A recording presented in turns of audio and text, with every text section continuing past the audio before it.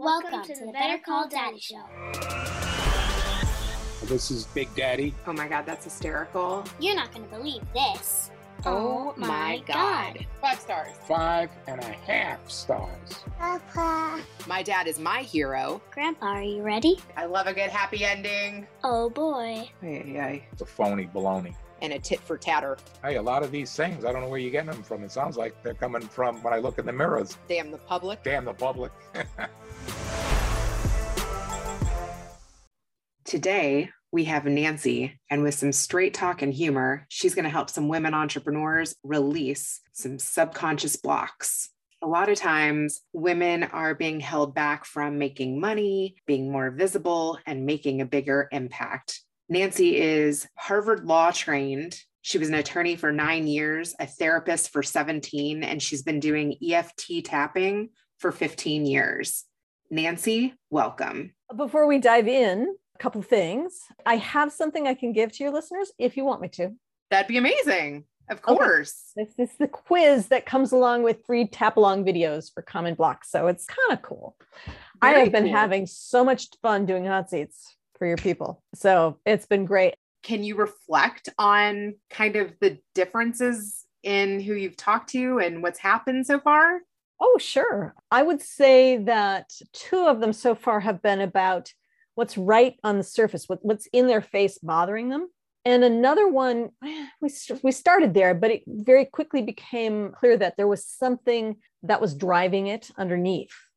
And so we went and found that and released it, which is what I usually do with my clients. Like that's the difference between aspirin tapping and surgery tapping. Surgery tapping is looking for the cause and removing it. Aspirin is like, this hurts. Can we just release this so we feel better now? And then once you've done that, then you can think and move on to other things. So I do both with clients, but the surgery tapping is, I think, where I earn my nickel. So they're both really valuable. So you'll probably see that when you go through them. How did you get into tapping? Short story. Let me tell it to you really short. After a career as a lawyer, I done with that, went back to school, became a therapist. I'm sitting in a training, 2-day training for working with survivors of childhood sexual abuse in 2006. And the person teaching it, who is like world renowned, halfway through the second day, puts up a slide with a link for tapping. And I've never heard of it before. But if this guy says this is something you should have in your tool belt if you work with these clients, then I'm going to look at it. So he had us do a little bit of tapping, a single round then. And I went home that night, went to there was like a 40-page PDF was what he sent us to, read it, said, okay, well, I guess I'll try it. The next day I went into the therapy office. The first client, I said, I got this thing. You want to try it? And he said, sure. So I had him pick a memory. Pick a memory. Okay. He picked something from when he was 12 years old. I said, okay, sitting here in my office right now, on a scale of 0 to 10, how do you feel when you think about that memory? And he said, I'm anxious at an 8. And he's like gripping the arms of the armchair. And he really looks pretty stressed out. And I'm a little worried, like, is this a good thing? But we go ahead, we do a single round. I knew very little about tapping then. So I just did very basic tapping with him. Get to the end of that. And I say, okay, it's same memory, same 0 to 10 scale. How anxious are you now? And I expect he's going to look at me and say, yeah, I'm still an 8, Nancy. Can we do some real therapy now? But instead he says, it's just a memory. I'm like, what? And I had that experience again and again that day. So I went and I spent some time learning the tapping. In fact, I ultimately dove in totally, but that was my initial introduction to it. And it was eye-opening. Have you had anyone who it doesn't work for? I would say that very day I had somebody who we did the tapping on, and she had her scale and it went down. And she said, yeah, it works, but I want to do the other therapy. It was cognitive behavioral stuff that I was dabbling in with her at the time. And as for her, I think it was more about wanting to understand things. Most people, though, it's like, that's a relief. That's wonderful. There are things I won't use it on. And then there's times where there's more to be worked on than I can get at. And the person is like, this is too much. I don't want to do it. That was for my therapy days. In my coaching practice, no, it just works. It's just fantastic.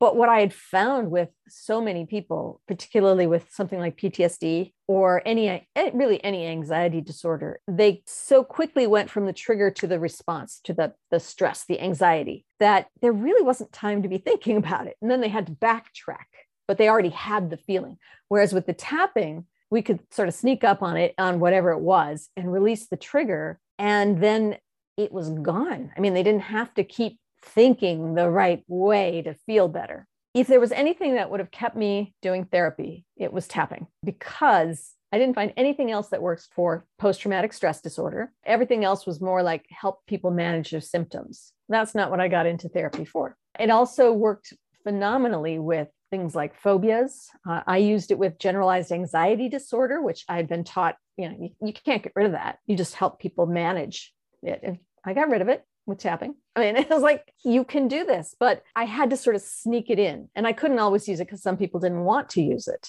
in the therapy room. So plus I really got into the change world to help people change their lives. I didn't want people to just feel better with what they had. I wanted them to really change it up and become who they're there to be here on this planet, to be doing what they're meant to do. Okay. I just stepped on a soapbox there, but I was too limited by the insurance companies in the therapy world, but in the coaching world, I could say, here's what I'm doing. And those people who want it, raise their hands, and away we go. Yeah, actually, what you just mentioned about the insurance companies is so disturbing. Well, yes and no. They're trying to protect people in some way. But you have to diagnose as something in order to be covered. Yeah, I hated that part too. Truth is, it's getting a bit better now. As far as getting tapping into the therapy room, it's getting a little bit better. I think the insurance companies are still tightening the screws as much as they can, but there are 2 entities I know approved using EFT, which is the formal term for tapping, using that for post-traumatic stress disorder. So that gave it a bit of a stamp of approval. Now, when I was doing it, I didn't have that. So I had to sort of bring it in on the side. This is a relaxation technique to help. That was allowed, but I had to contort myself too much to be able to help people. So that's why I made changes there. Also, have you yourself suffered from any of these things that you help others with? When I was a lawyer, 9 years as a lawyer, I was clinically depressed. And I know that because I then went back to school and learned how to diagnose. So yes, I had that, but I never used the tapping for that. But I did use tapping on myself for all sorts of subconscious blocks, which is what I primarily work on with my clients these days. The blocks that get in the way of having the life they want and having the business they want, and growing that to its potential. What led you to being a lawyer? I was an English major in college, and I got to my, senior year, and I thought, what am I going to do with a bachelor's in English? So I went to the career office and I took this little test, this interest test. I took this test, and what came back was I had 3 top things. The first one was be a librarian, which I knew I didn't want to be. So I was like, that should have tipped me off to this is not a good test for me. But anyway, the other 2 were, one was being an advertising executive. I knew nothing about that. And the other was being a lawyer, which I thought I knew something about. So I said, okay. I got into Harvard Law School. You got to go to Harvard Law School if you get in. So I did. And then with this degree in hand, I had to go practice because that's what you do. So 9 years was many too many, but I don't really regret becoming a lawyer and doing that for a while. It gave me a lot of confidence. I don't get intimidated by people quite so much. Harvard Law is no joke. I mean, that must have been quite an experience. It was. And I will tell you 2 things about that. One is I spent most of my time in the Harvard Law School Drama Society, putting on shows, which should have told me that I probably should be doing something else. But, it took me a while to figure this stuff out. The other thing is that I'm convinced, and I'm having talked to all these people in my first year, that, I don't know, I made this number up, but like 80-90% of us had imposter syndrome. We were convinced that we got in by accident and they were going to catch on to us. And someday someone was going to come in and haul us out of class and say, you don't belong here. With that in my back pocket, I have this feeling that a lot of people don't really feel comfortable doing what they're doing as an expert until they do. A lot of women have imposter syndrome, even when they're doing great. When did that show up for you? Well, the first year of law school, for sure. I was like, what am I doing here? I don't know anything. But, I got grades that were good enough to stay. So I figured, oh, well, I guess it's okay. And then another time was just like a couple, was it a year ago? There was a Harvard alumni entrepreneurs group. And I saw they were having an open house. I thought, well, I guess I'm an entrepreneur. I'm an alum. I guess I can go. And I went to this thing and it was all virtual. And I arrived and I started talking to people and they all had startups that were meant to have the next great app that was going to make millions of dollars. They were going to be the unicorn companies. And I'm doing this totally different thing. And I felt like, ooh, I don't belong here. I'm not really this caliber. And I went out and then they had it again the next day. And I said, wait a minute, this is imposter syndrome. I'm going back. So I pushed myself. I went back in. And then it was like, yeah, there's some other people doing different things. It's not all coders and creating startups like that. But this really isn't the right place for me. So it was nice to have the two different experiences back to back. Men and women both feel this, but I think women feel it more because of our training. For one thing, it seems like we are raised up to feel we have to be perfect. We have to do everything perfectly. If it's not perfect, it doesn't count. And I don't think that's the same message that most men get growing up. And then there's the whole, they've done studies on this where teachers will look out over the class and skip the girls with their hands raised and call on boys till the girls start thinking, well, maybe I'm invisible. Maybe she knows something. I'm not good enough. Something. I hope that's changing. I really hope. I've got a daughter in school and I don't want that happening for her. What was your upbringing like in Fargo? And were you rewarded for being a perfectionist?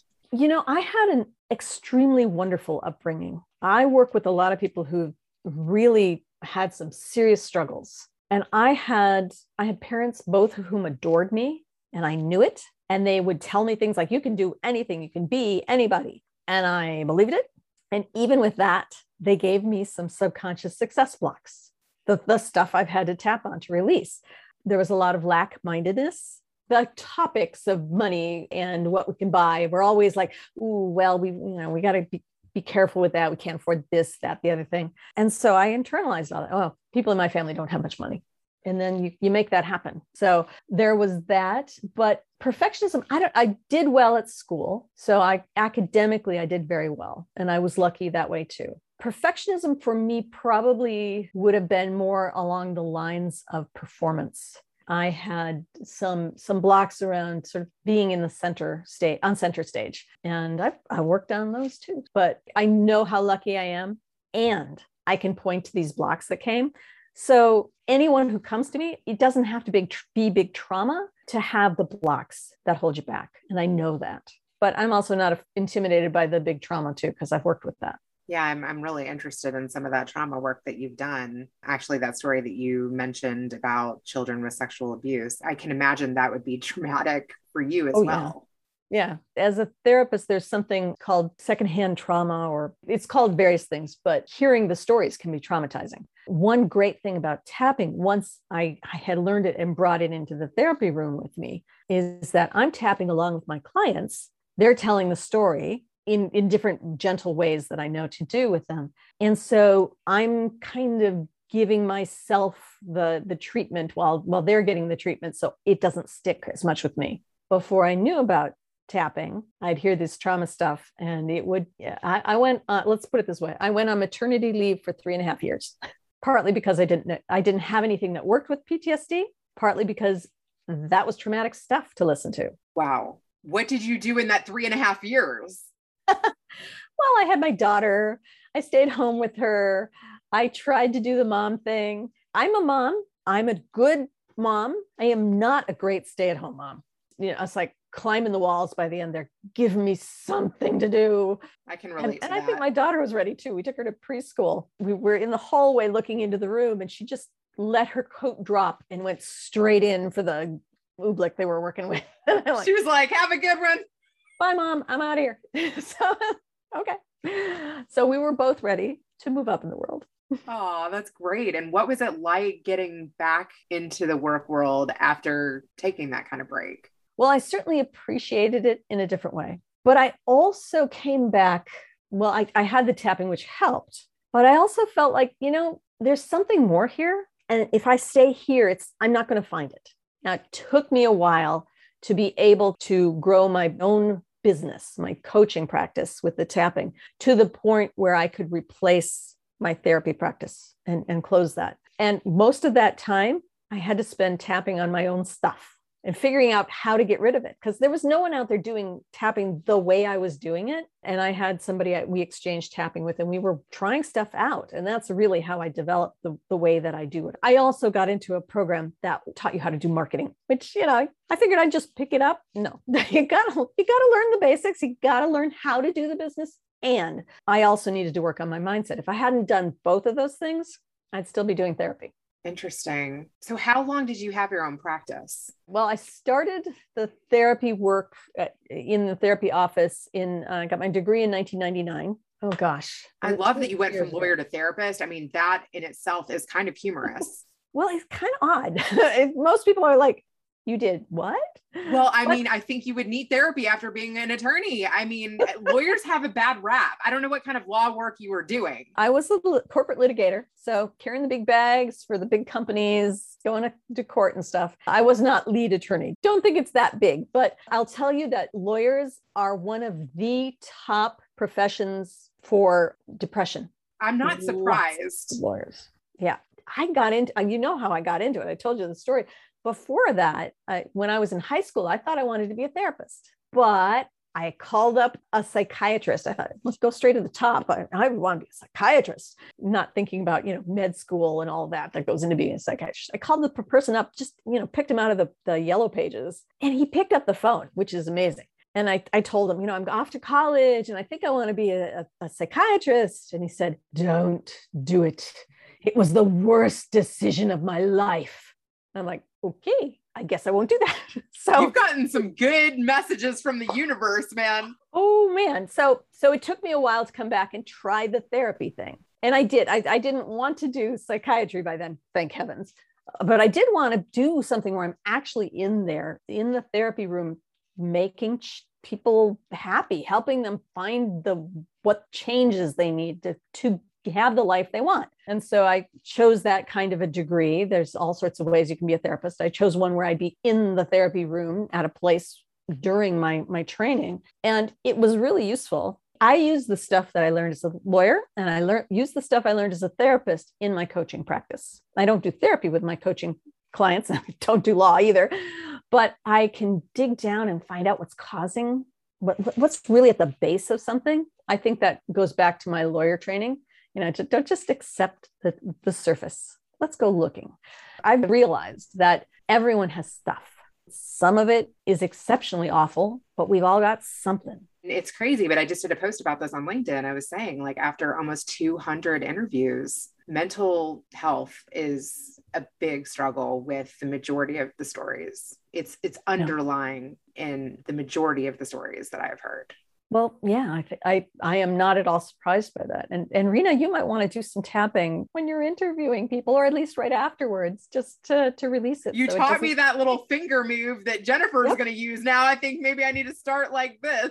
Just do that. Yep. Do the Buddha hands and keep that, sort of make your brain Teflon so that all that negative stuff sort of slides off. You can still hear it, but it won't stick. Well, I will say that the more people share with me and the more that they open up to me and the more that they tell me this stuff, I honestly feel like it helps me. Yeah. Okay. It helps me be more vulnerable. It helps me open up more because I'm like, God, they are so brave. I don't know if you've ever felt that. Oh, absolutely. I just had somebody who was on a call to see if they wanted to work with me one-on-one. I do group work and I do one-on-one work. And she was telling me about being abused growing up and how that was leading to all sorts of things happening in her life and her business. And my reaction is, she said, and everyone thinks I'm so strong, but of course I'm not, because all this stuff's going on. I said, look, if you're surviving this, if you're as successful as you are so strong. And I'm not blowing smoke. I talked to many people who've gone through so much stuff. And if they're still standing, they're strong. But if they're actually able to accomplish something, have a family, start a business, hold down a career, a job, that is strength. And they need to hear that. They really do. Now, with all of the stories and people that you've helped, do you think the percentages are correct with the number of women who have been abused or have experienced sexual trauma, or do you think it's even higher than? Oh, I'm sure it's much higher than is reported. And usually when you see those numbers, they'll say something like, it's probably higher. I'm convinced it is. As sad as I am to have to say that, but I think it is. And then there's sometimes people who've been not necessarily raped, but they've been abused in some way, and they don't know it. They don't know it until they hear somebody else describing something similar, and they say, that's me too. Oh. I've definitely heard those stories as well. Wow. Mhm. Okay. This has been amazing. I I learned a love lot. actually that you use where you're at is okay. Like, Mhm. I love that reframe. That's really good. Really, when you can accept that this is where I am, this is okay, that I made all the best choices I could with all the resources and the wisdom and the experiences I had. And this is where I am, and it's okay. When you can do that, then you can say, okay, now I'm going to go over there. Until you can accept it, you can't, because you're fighting. Like, oh, this is terrible. I'm a bad person. I should have not done that. And it doesn't help. It actually gets you stuck. People have different paths, though. I mean, there's the self-development path that can get you where you want to go without the therapy. The therapy is right for other people. I mean, it's find what works for you. Who is tapping right for? I think tapping's right for everyone, but you got to get the right person to do it. Okay, so there are therapists out there that do tapping. It's become a thing. It's now, you can find them. It's still kind of hard, but they're out there. But there are all sorts of coaches using tapping for different things. And people have different levels of skill and different approaches and they use it in different ways. But there's a lot out there. Mostly what you want to look for is somebody who is working on what you want to change, who that's their niche. They've been doing it for a while. There are people who, I learned tapping and I can do anything. Well, you probably don't have the background yet to be as good as you could be. You know, if you're doing everything, you're not really doing one thing and really doing it well. I never found somebody who was doing exactly what I did. There were people out there who would work on subconscious stuff, but they were doing it differently. And what I needed was those rules, those subconscious success blocks that would get in the way whenever I wanted to move forward and grow my business and make more money and be more visible and get to the point where I could hire a team, all that stuff. Have you done all of that now? I have not hired a team, although my husband is working for me now. So that counts, doesn't it? Yeah. So, that's I guess maybe I amazing. have, but that's the next level for me. Working on my own stuff. And then with my clients, many women, entrepreneurs and other leaders, I've seen that we all have very similar blocks that fall into like 3 buckets. Mindset, which is basically believing you can and are deserving of being able to do something and having something. Visibility, and P, profitability, all things money. So I've worked on all of those for myself and for my clients, and I've turned that into the framework of MVP. Nice. Yeah, and that those are the small groups of women I work with. They're MVP Club, so that we work on all 3 of those areas and we clear out all sorts of stuff. So that's my stuff. And I do have a gift for your listeners if I can tell. Okay. Yeah. I always want to bring something to a podcast like this because I want to be grateful for people listening. So what I have is a quiz. You can take the quiz and find out where your own subconscious blocks are. Do you have most in the M or in the V or in the P? And then once you take the quiz, you get access to 3 free tap along videos I made for a common block in each one of those areas. So for example, the visibility one is it's not safe to be seen. And so using that one can be, help bring it down from people who I've even had people who are like world renowned. And yet there's an area of it being on video. Like, no, don't record this. That is a problem. So it's really interesting to me. Anyway, so go to, if you want to take the quiz and get those videos, go to unblockresults.com/daddy. Yeah, you threw in daddy. I love that. Do you want to ask my dad anything? I don't have a question for him, but I probably should because I miss my dad. I lost him a few years ago. Aww. And he was a wonderful man. Tell me something that you remember about your dad. He was just the sweetest guy. Everyone loved him. We would go to a Methodist church when I was growing up, and he was the one who would give all the women hugs. He told me once he felt like that was the only hug some of those women would get all week long, and it broke his heart. He just thought everyone should know that they're loved and feel that. He adored my mother. Everyone knew that. But these other women, they were wonderful women, and he wanted them to know how wonderful they were. And that, I brought tears to my eyes to remember him doing that. That's so sweet. I love that. He sounds like a really wonderful man. Tell me about your group coaching. And I'm also like, I know we've gone over here and this will be my last question, but do people get as vulnerable when they're around others? Yeah, actually, I have had groups that were men and women, and that was a different dynamic. But when I started limiting it to just women and having only 5 people, only 5 women plus me in a group, these women get really tight and they're so supportive. So everyone's on a hot seat, 2 hot seats per one of those sections, M, V, and P, so 6 hot seats. And we go there. We go to what's getting in the way. And when somebody's been on a hot seat and they'll finish, there'll be people say, oh yeah, I was crying there. Or, yeah, I went through that 5 years ago. Or I didn't realize I had that, but I know now I do. It's like, that you're not alone when you're doing this in a group. And can use no other word, there's love there. Everyone wants you to succeed. So these are women leaders. Many of them are business owners. Some are in the arts and writing and such. And everyone wants you to succeed. And there's a power there.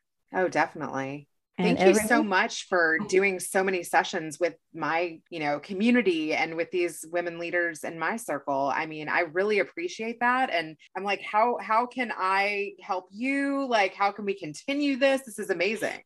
Oh, it is my pleasure. That is what lights me up.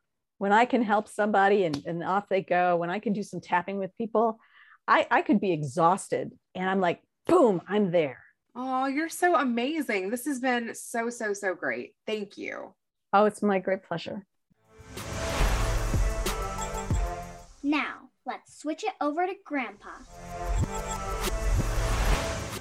Your episode with Nancy, the lawyer, the therapist. Now she's tapping, which is really, she's trying to reinforce with the physicality of getting someone to really relax and to come forward with whatever their problems are and make them in a way where they're comfortable and relaxed so that they can deal with their problems a lot easier.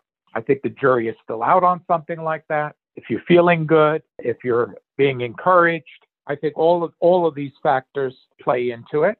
She has experience of being a therapist, but what is fascinating is that she found out that being a lawyer can be very depressing as the lawyer yourself. And also, you're also dealing with people that have all kinds of stuff or problems. When it gets to the lawyers, things don't necessarily get any better. Sometimes they get even far worse and it becomes even more depressing. And when you're around an environment that's very depressing and very straining and where it's elongated, where all different parts of the law, it's a very disruptive life being in court all the time and fighting back and forth over different issues or with different people. We live in a country where everybody thinks they deserve everything, and if they don't get what they want, I'll sue your ass, or I'll sue you. She found out that still coming from a background where we all want to make some money to be able to live comfortably, that being an English major is not necessarily where you're going to make the highest living. What's recommended? Well, let's be a doctor or let's be a lawyer. That's where you make the most money. And she found out that she really wanted to help people, especially those that have been traumatized with sexual abuse or some type of abuse. And lawyers and going through that channel was not necessarily the path that she wanted to take. And being a psychologist isn't really necessarily the answer either, but giving therapy and using her law background to be able to get to the bottom or the crux of a problem, I think is what made her a better therapist, and actually showing comfort and confidence that she also got from being a lawyer and being able to physically and mentally trying to aid someone where she truly has her heart in it. That's the passion and the compassion that she has. All of these things are contributing to her success. I don't think it's just one thing. I think it's who she is with all of these factors involved is what's making her successful. Thanks for listening to the Better Call Daddy Show. Now you can subscribe on Apple Podcasts, Google Play, Spotify, iHeartRadio, and TuneIn. If you've enjoyed this episode of the Better Call Daddy Show, please feel free to review it at ratethispodcast.com/bettercalldaddy. Add Better Call Daddy Podcast on IG, at Rena Friedman Watts on LinkedIn.com.